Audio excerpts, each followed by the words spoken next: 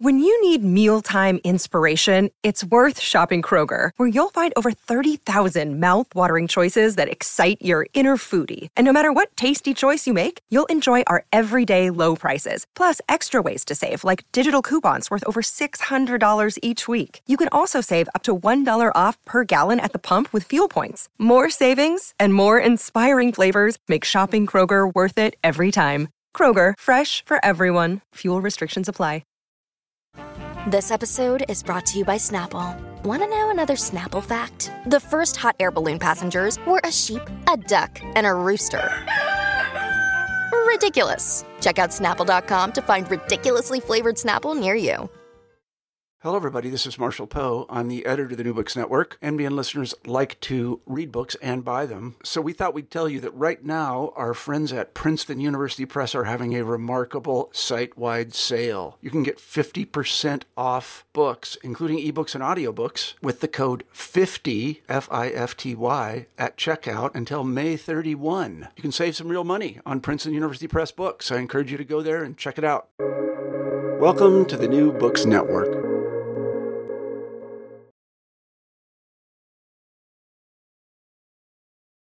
Hi everyone, and welcome back to New Books Network. I'm Galina Limorenko, doctoral candidate in neuroscience with a focus on biochemistry and molecular biology of neurodegenerative diseases at EPFL in Switzerland, and will be your host today. Today we'll be talking to Morteza Mahmoudi about the new book, A Brief Guide to Academic Bullying. Targets of bullying are often the most vulnerable members of the scientific workforce. They may be low-paid graduate students or postdocs living in a foreign country, navigating a foreign language and culture, and whose immigration status is tied directly to their employment. The main focus of this book is to provide a brief guide regarding the cause and solution to academic bullying. Well, Morteza, welcome to the show. My pleasure. Thanks for having me.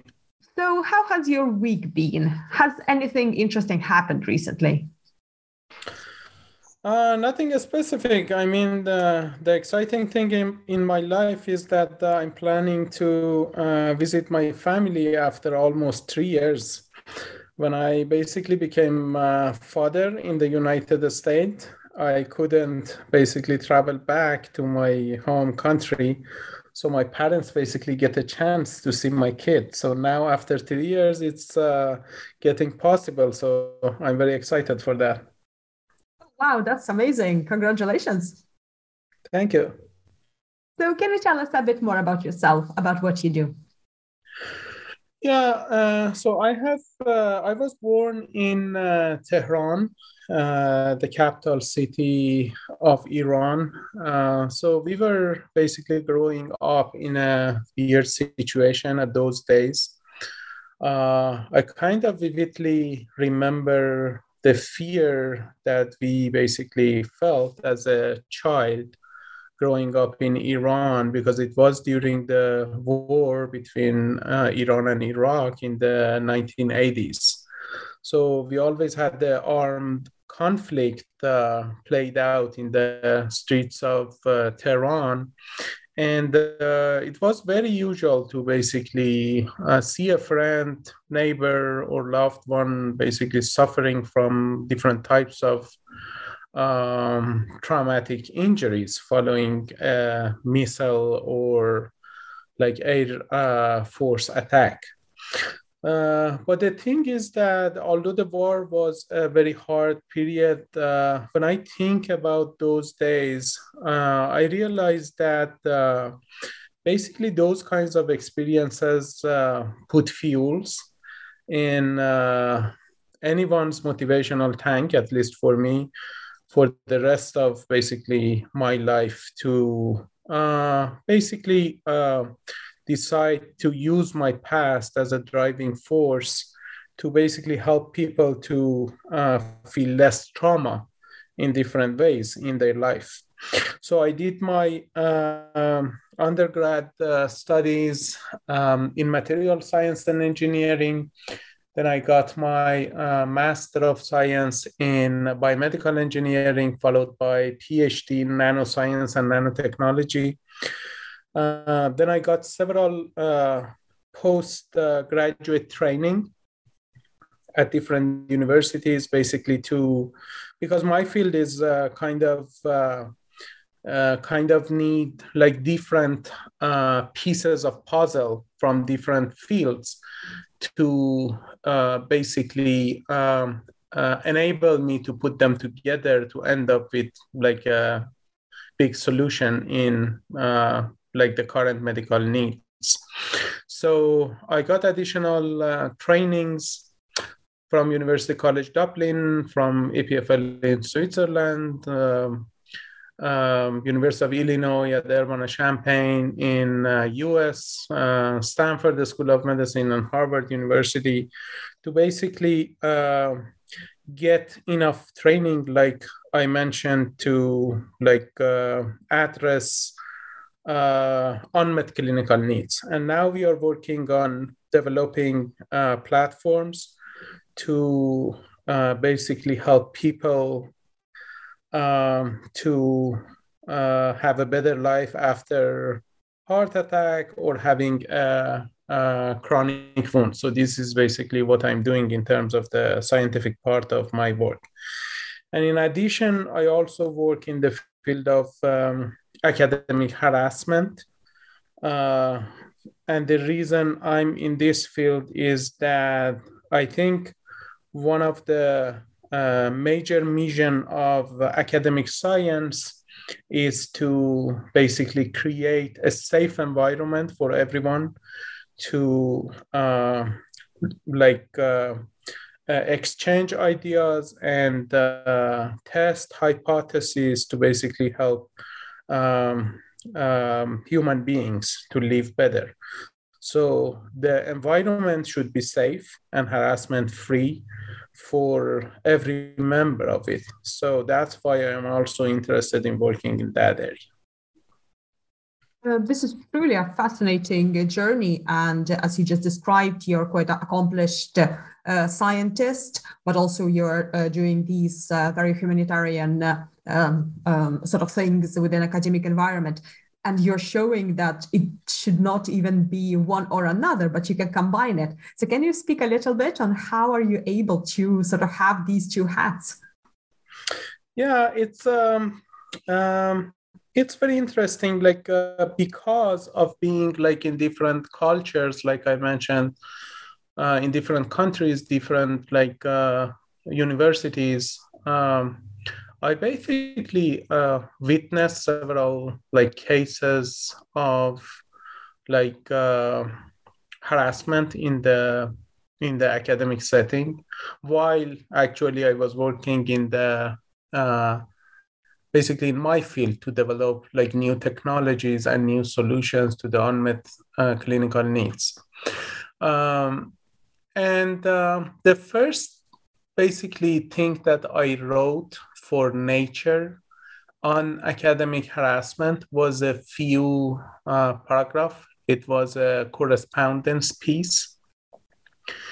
And unexpectedly, and I would say surprisingly, the kind of feedback that I've got from the scientific community was way above all of the feedbacks that I've got for all of my scientific work in the field of nanomedicine and regenerative medicine combined.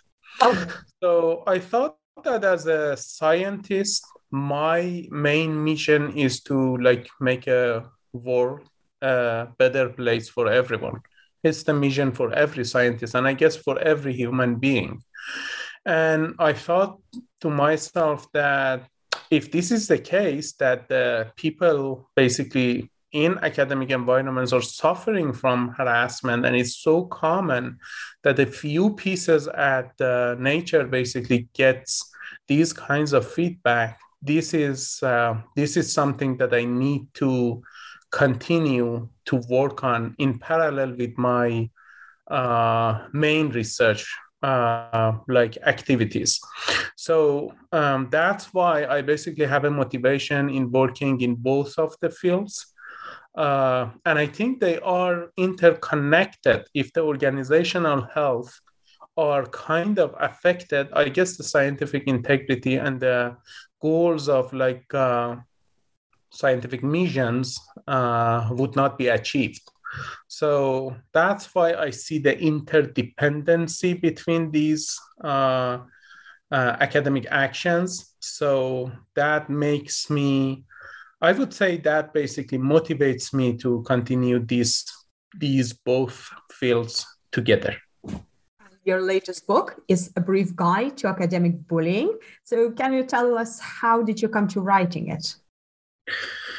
Yeah, like I mentioned, according to the interviews that I had with many targets of academic harassment, and also through the organizations that we basically founded, which is called the Academic Parity Movement, which we try to basically help targets to improve basically their situation.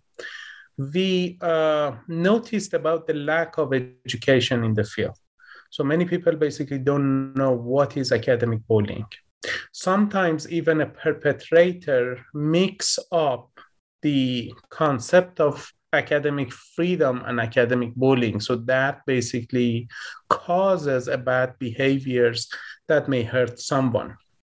So we just wanted to be informative for the community, increase awareness about the issue, make the definitions very clear, and that was a missing part in the academic area. We have many, I would say, literature around academic bullying.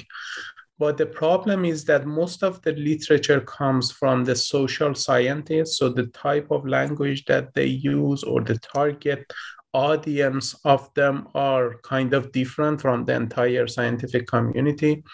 So that was a great need in the academic science. So that's why we thought that it would be a good timing to write a piece that help people to better understand about what is academic bullying, how they can cope with academic bullying if they are a target of academic bullying. And we can also share stories of the people that basically went through academic harassment and use different tactics to basically cope with the situation, either if it's fight, it's flight, or kind of tolerating the situations. We try to basically shed more light on those situations. And those are, I think, the facts that are badly needed by the targets of academic bullying. On a perpetrator perspective, we also thought that there's a great need to have educational pieces, such as the book that I wrote, that makes it very clear that what is academic freedom, what is okay in terms of performance or in terms of the scientific collaborations or expectation, and what is not okay that may fall into the realm of academic bullying. So there was a great need, like I mentioned, on the side of targets, witness, supporters, and even perpetrators. And we just tried to fill the gap by writing this book. So let's delve into some of those topics that you cover in your book, and we can start with the very basics. So can you explain what is academic bullying? Yeah, so academic bullying has a wide, I would say, spectrum of actions, and it depends to the type of work that any scientific may do, and may be kind of culture specific. But in general, it has, if I want to put some examples, is to ridiculing someone for their ideas, or ganging up against someone for a variety of reasons, or as a PI giving a bad and unfair recommendation to your group member for non-scientific reasons or basically making like their future career affected by unscientific actions. And it has different levels, like at institutional level, it may be kind of forcing targets to sign away their rights, their legal rights, their, I would say, intellectual property rights, or forcing them to use code of silence, or supporting like perpetrators for their actions for a variety of reasons that institutions may have to compromise. So any type of unscientific but bad behaviors and actions that may affect the scientific community and the health of the subordinates, in my point of view, would be considered as academic bullying. The best, I would say, quote that I've ever read in my life, at least, is from Viktor Frankl, which was a survivor of Holocaust. He was a psychologist, so he mentioned that, like if I correctly remember his words, it was between stimulus and response, there's a space. And in that space is our power to choose our response. And in our response lies our growth and our freedom. So I would say whenever we can't basically control that particular space and act inappropriately in the scientific field, that would be considered as like academic bullying. And how does this concept relate to academic freedom? So the academic freedom, basically, I would say is very clear, at least from my point of view. Academic freedom says that you can do any research, you can follow any hypothesis, you can basically draw any conclusions from your observations. You can kind of express your impressions on a subject without any fear of retaliation. This is academic freedom. For example, when I think about my case, like I mentioned, my main field of research is nanomedicine and regenerative medicine, and that's why Michigan State University basically hired me in the first place. But Michigan State University and my directors here basically do not kind of prevent me from researching academic bullying field. So I think that's a good example of like academic freedom. You can do whatever you think is good for the scientific community, draw conclusions and publish your findings within the community or with the public. So this is, like I mentioned, academic freedom. Academic bullying, on the other hand, like I mentioned, has a clear definition and has clear actions. The problem sometimes that people basically confuse academic freedom and academic bullying is for the culture of the universities. For example, we heard many times that the perpetrators basically say that I have been treated the same way, or I have been trained the same way, and I happen to be a very successful scientist. So their vision is that the type of behavior is okay in the case that they can guarantee like scientists or subordinates' future career, whatever the behavior may be. And because it was so normal for them in that culture, they may not fully realize the side effects or adverse effects that those kinds of behavior may basically do on targets. So they think that they are okay. So that's very easy to basically confuse those concepts based on your experiences. So that's why we think that increasing awareness about the issue is very essential, and it's an unmet need in the scientific community. Now we have a very gray area when we ask many scientists about like what is academic bullying or what is academic freedom. We see basically the gray area between their descriptions. But the thing is that I would say the surprising thing is that you barely can't find someone that was not witness or target of academic bullying. Even when you talk with the very senior faculty members, they exactly know what bullying behaviors are, and they remember many cases in their own I would say time of education that went through like those kinds of behavior.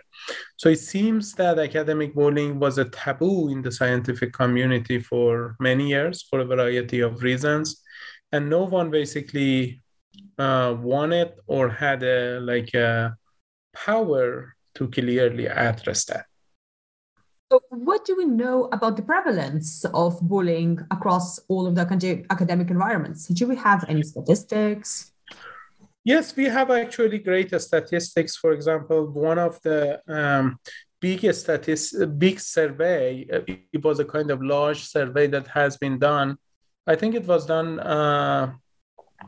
by several leading figures in the field. They showed that like 40% of the people who participated in that survey, which were basically students from US, Australia, and many other countries, they basically mentioned that they were targets of like academic bullying and harassment. We have also ran a global survey on academic bullying, and we received like over 2,000 responses. And basically many of the people that participated in the survey was either a target or witness or even both of them in the realms of like academic bullying. And there are many surveys out there.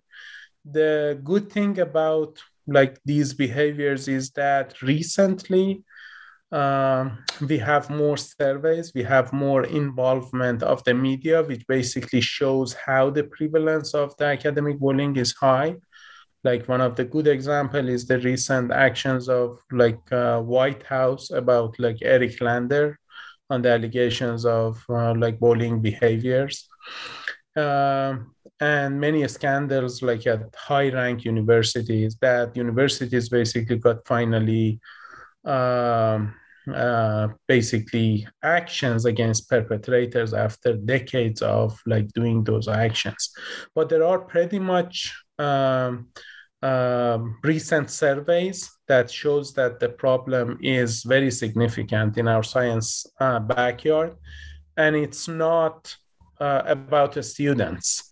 It's about the students, about scholars, postdocs, and even junior faculties. So I would say wherever there's a power difference, surveys show that we have a problem of academic bullying. So what would be the causes of academic bullying?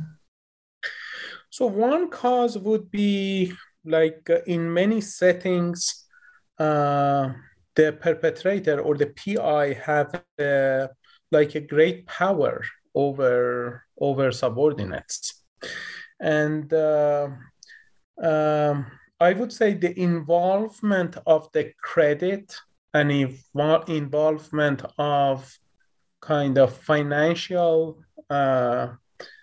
privilege in some fields can be one of the major role or major driving force for having academic bullying behaviors. Imagine if you are talking about like IP that is generated in one lab, and it may have a great commercialization value. Sometimes some people may want to get all of the credit for that particular IP or that particular discovery because of the financial thing, because of the scientific critics and things like that, and that basically caused the bullying behaviors in the first place. So I would say the conflicts over authorship, the conflicts over intellectual property, the unreasonable expectations for performance. For example, if you talk with people at high-ranked universities, many of them think that it's normal to basically work day and night and in the weekends, and if one of them basically don't do the same thing, then they may not meet the expectation of the PI, and that may initiate the problem in the first place. So there are many reasons for that, but I would say whenever the conflict arises, that's the main driving force of academic bullying and harassment. One thing that is actually the big issue in our science backyard is the current scientific measurements.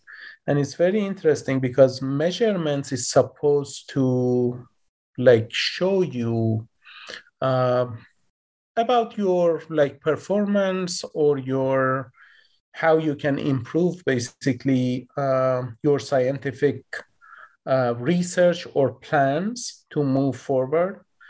But now I would say, unfortunately, the measurements are being kind of scientific goals.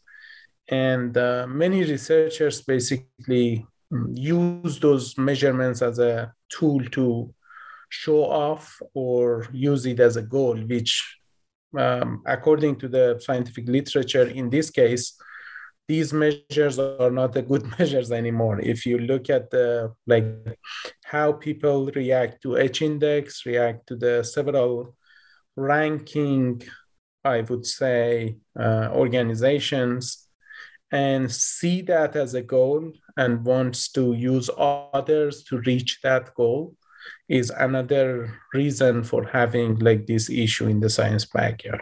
So this talking about the individual, on the individual level of the perpetrator, and what about mobbing? So how do we define that?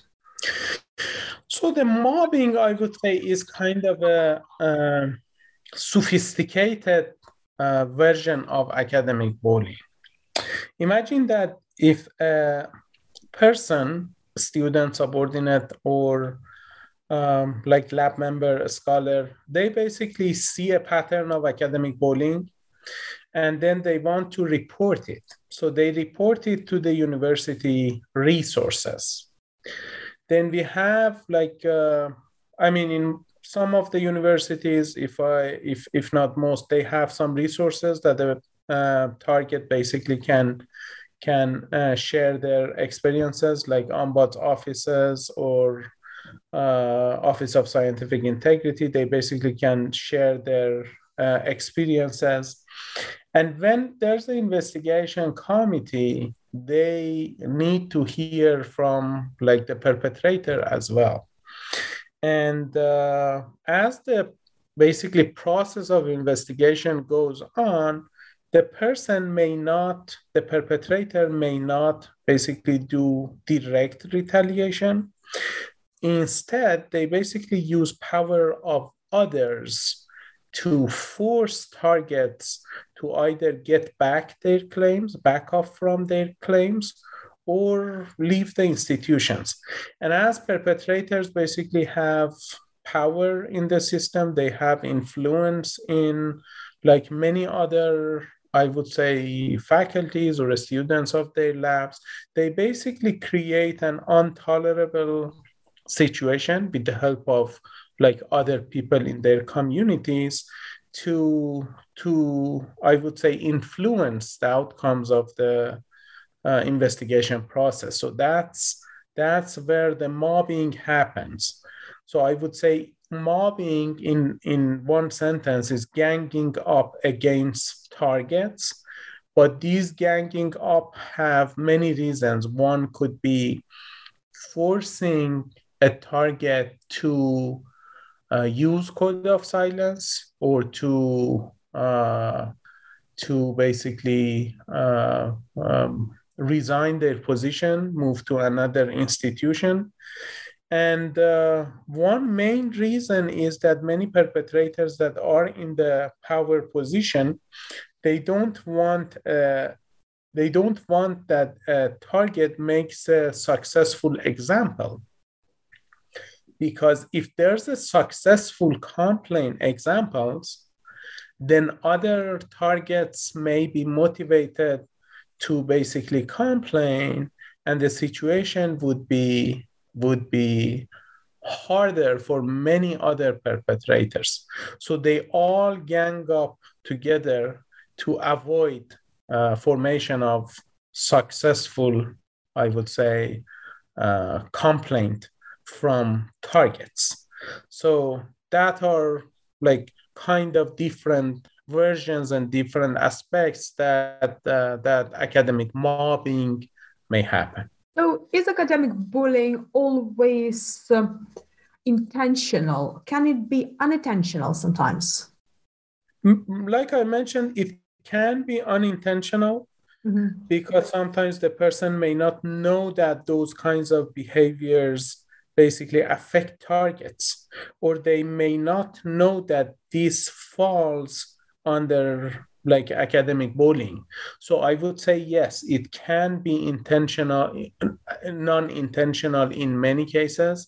And that's why we basically want to clear the boundaries and make sure that everyone has a clear understanding on what academic bullying's actions are, and what kind of side effects they can make on targets.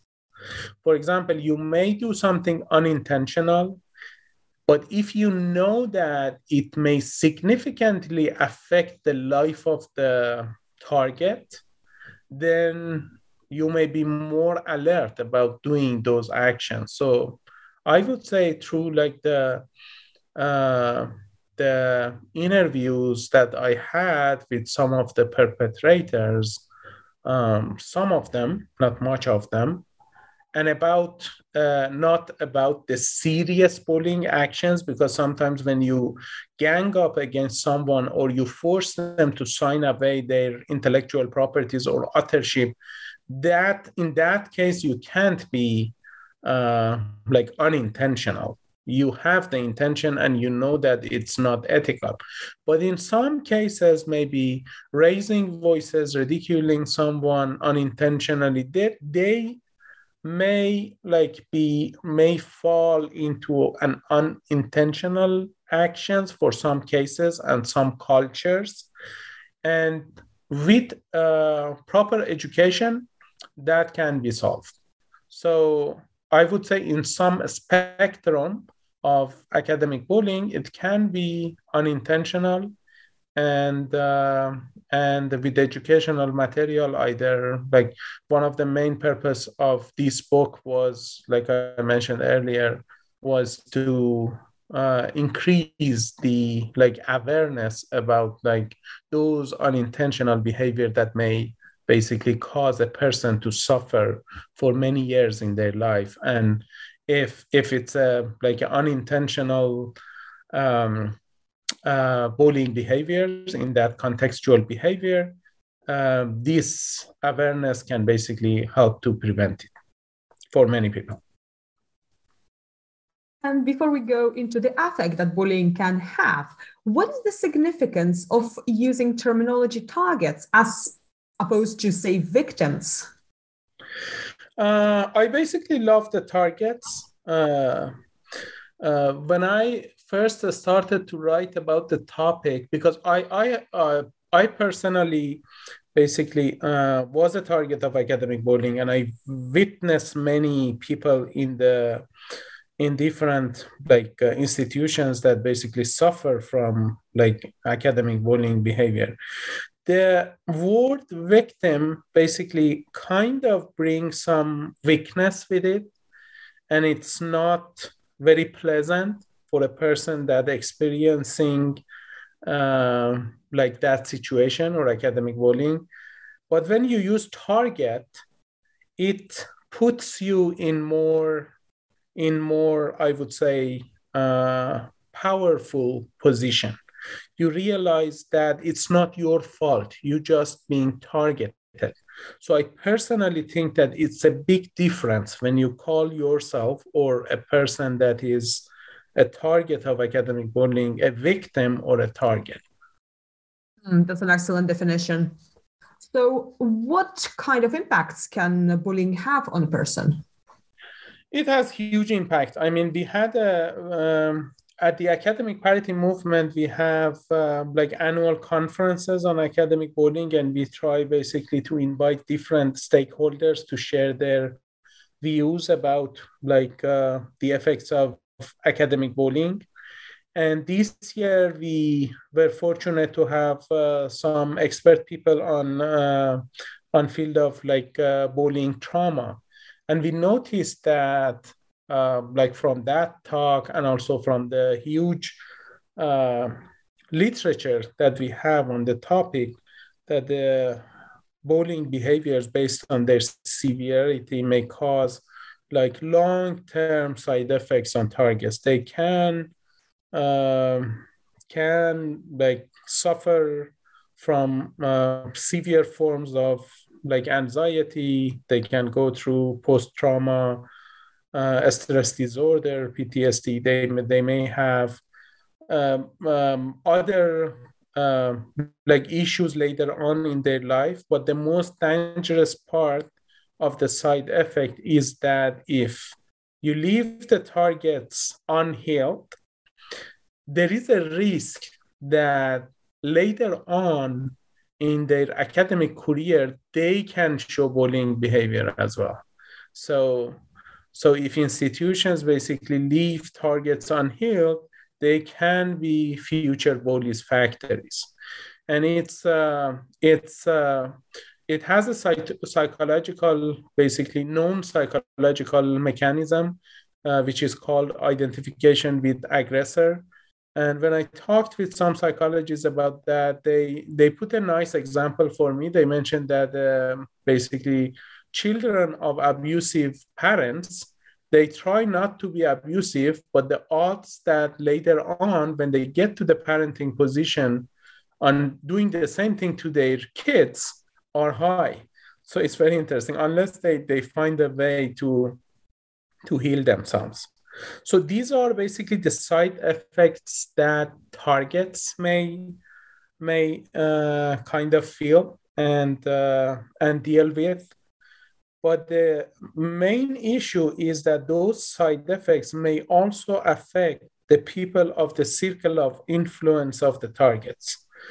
For example, the targets, when they are in stress, they may show, they may transfer their stress to like their families, their kids.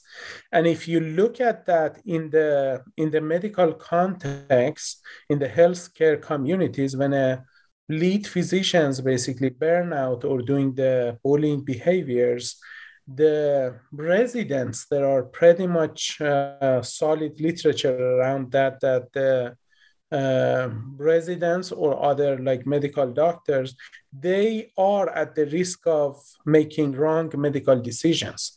So academic bullying and harassment in healthcare like environment may also affect patients' health as well. So I would say we can divide it into two different categories: the basically side effects to the targets, which may last for, according to a science paper, may last for even 40 years after incidents of like bullying behaviors. And the other category is that based on your profession, other people may also get affected by those side effects. So it's pretty serious. And how common is this code of silence around this issue? That unfortunately currently is high. According to our survey from like 2,000, over 2,000 individuals, and the survey was global. Unfortunately, over 70% of the participants mentioned that they use code of silence. And the major reason was the fear of retaliation. And it was higher for international students because the power of perpetrators over them are much higher than a domestic scientist, because they have like a cultural language barrier. They depend on the monthly paycheck, and they also dependent on their visa. So over 70% of all participants use the code of silence because of the fear of retaliation.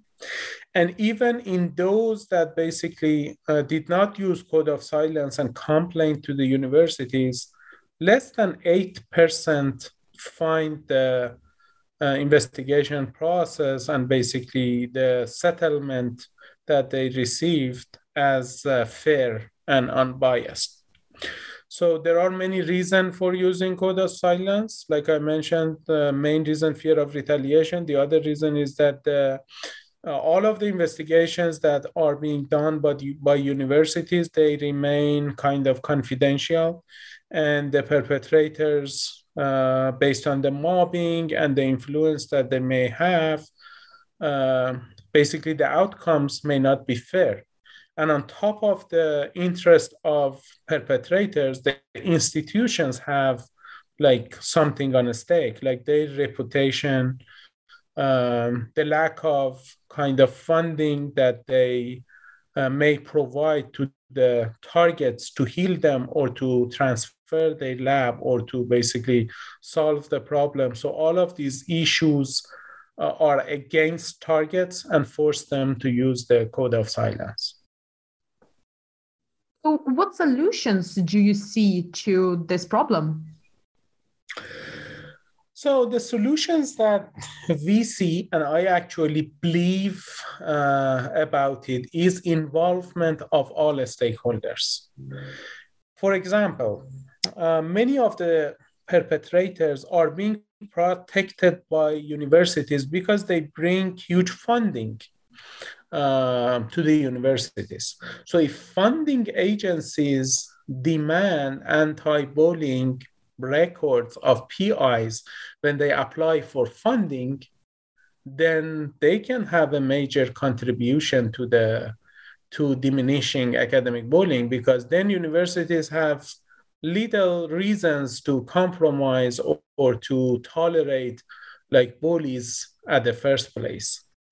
Or if decision makers on university ranking basically comes to the equation and consider anti-bullying as a factor in ranking universities, again, universities have more motivation to kind of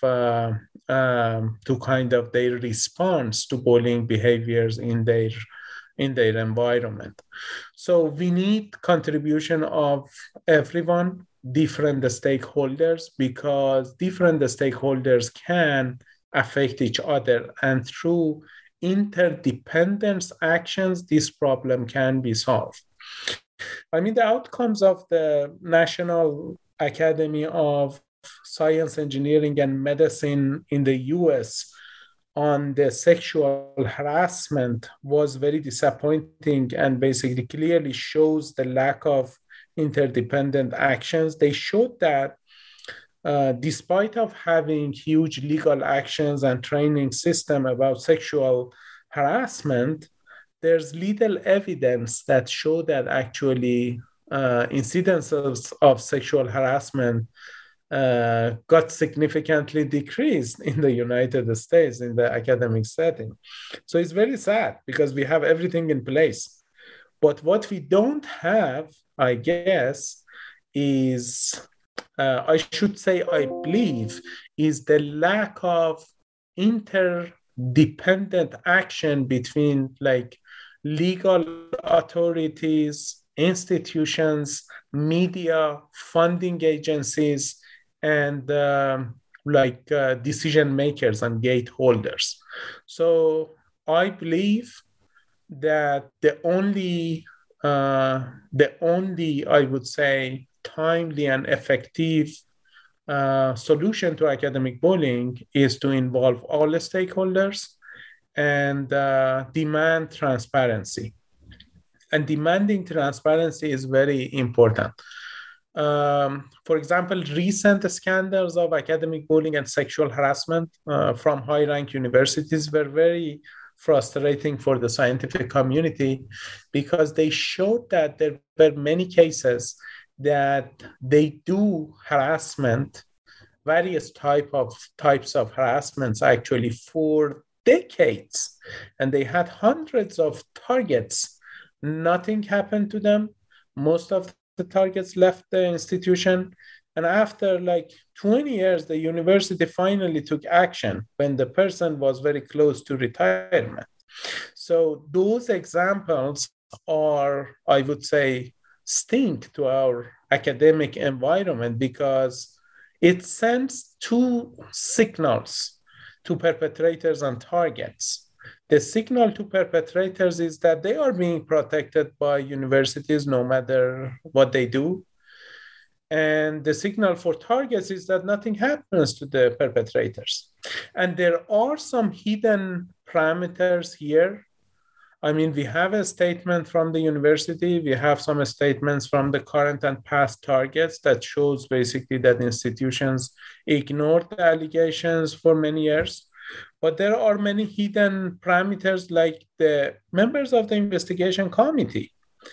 They should be accountable for their actions. They basically did not make proper actions for decades. And the scientific community needs to get their statement, needs to make them more accountable for their decisions. So when I say basically involvement of all stakeholders, I mean involvement and accountability. So this is basically the solution I'm very confident about that can put an end on different types of academic harassment. So now then, thinking about the bigger picture, are you hopeful that we would be able to bring together all of these stakeholders, even thinking maybe bringing the outside help from the independent agencies to investigate these, for example, allegations within the university? Yes, that's actually what we are doing right now with different publications, with different conferences. At the Academic Parity Movement, which is a non-profit organization that we basically established in 2019, our main goal is to basically make a safe environment that all of these stakeholders can basically share their perspective and look for strategies that they can work together. For example, in our March annual conference of academic bullying, we were able to bring people from U.S. National Institute of Health, from NIH. We got their perspective on what is their expectations from the universities, what are they doing in terms of making more healthy organization, how they basically get funding from perpetrators, and they basically try to pass the harassers. So that was very interesting perspective. We also got journal editors because they are a great source on improving education and awareness about the academic bullying. So we were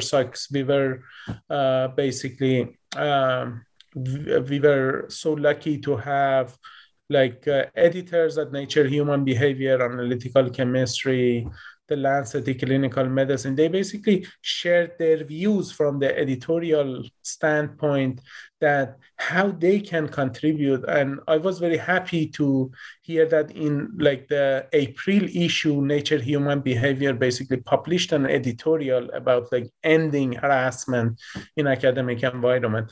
So So we are basically making a platform that these stakeholders come together, talk to each other, and also talk to community. And when community knows about those things, they can basically expect from the authorities that they are accountable for these actions in the scientific realm. For example, if patients know that their health are being affected by bullying behavior, definitely they would join to the global request about more transparency on academic bullying and efforts that can make organization and healthcare systems more, I would say, healthy and bullying free, so they can get the best possible medical helps. So yes, these are basically the grounds that we are trying to make, and many people actually are attending the movement to basically facilitate the successful translation of this platform as a safe place for all stakeholders to come together and talk together and make interdependent actions against academic harassment. And what discoveries in your research for your book, A Brief Guide to Academic Bullying, surprised you the most? Yeah, the surprising part was how the targets basically tries to tolerate the situation based on the current academic pressure that they feel. Like I mentioned, based on the survey that we have, and by the way, I invited many expert people to write about target stories. So in 2 chapters of the book, I invited Professor Sherry Moss from Wake Forest University. So she has been working in the abusive behaviors for, I don't know, maybe 30 years, to write selected stories of targets about what they are going through, how their life and academic career has been affected by academic bullying. In other sections, I invited other people to write about what to expect when you complain, because the system seems to encourage you to speak up, but when you speak up, you basically experience different environment and different actions, such as mobbing, such as even if you get your allegations validated, then the universities basically don't know how to support you, how they can basically disrupt the dependency that you have to the perpetrators. So one chapter is dedicated to inform people that when you speak up, try to understand what are the actions against you and how you can basically put your arms up to be ready for such actions and hurdles during the investigation process. We also had an expert talking about the issue that even Albert Einstein was a target of academic bullying. I mean, when he published his theories, there were 100 people that ganged up against him and wrote a book in 1931 about his theories. And his response was that if I were wrong, then one person should have been enough. Why 100 people? So the problem is there for I don't know, a century. So we basically tried in the book that convey that this problem has not been solved, although we have individual actions or the actions by some stakeholders, and the need for having like I mentioned earlier, interdependent actions by all stakeholders. But what struck me most was reading about the target stories and how the targets, based on the hard situations that they have, it could be because of their future career, fear of retaliation, like losing their visa, financial dependencies. They try to tolerate the situation, and the scientific community ignored the long-term cost of these use of code of silence. Well, this has been a truly insightful discussion. So can you tell us what are you currently working on and what will be your next project? Yeah, now at the Academic Parity Movement, we basically, we think that we had enough publications and book like this one, A Brief Guide to Academic Bullying, to increase awareness. And now we need to basically empower targets. So in this field, I'm focusing on fundraising for Academic Parity Movement to basically help some targets that needs kind of urgent help. So we can basically, with the consultation with our advisors at the Academic Parity Movement, we can select targets that are most vulnerable based on the bullying situations that they are basically experiencing with, and we try to basically help them as a midterm goal of the Academic Parity Movement. And we are thinking in the next 4 or 5 years, we can develop a very clear guidelines. Actually, it should be discipline-specific guidelines for universities and other stakeholders to follow to finally diminish academic harassment and bullying in our science backyard. And where can our listeners find more information about your work, your book, and maybe also how to get involved? Yeah, they can easily Google the title of Academic Bullying, get all the information about the publications, about the books that are out there. They can involve by increasing awareness about the issue. They can also help supporters of academic bullying and harassment. There are many, I would say, organizations and supporters out there. They range from trauma experts all the way to nonprofit organizations like the Academic Parity Movement.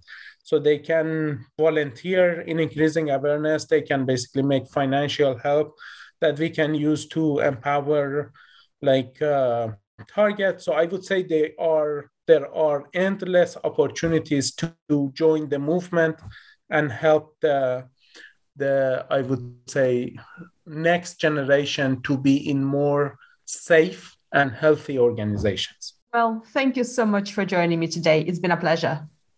Absolutely. Thanks for having me.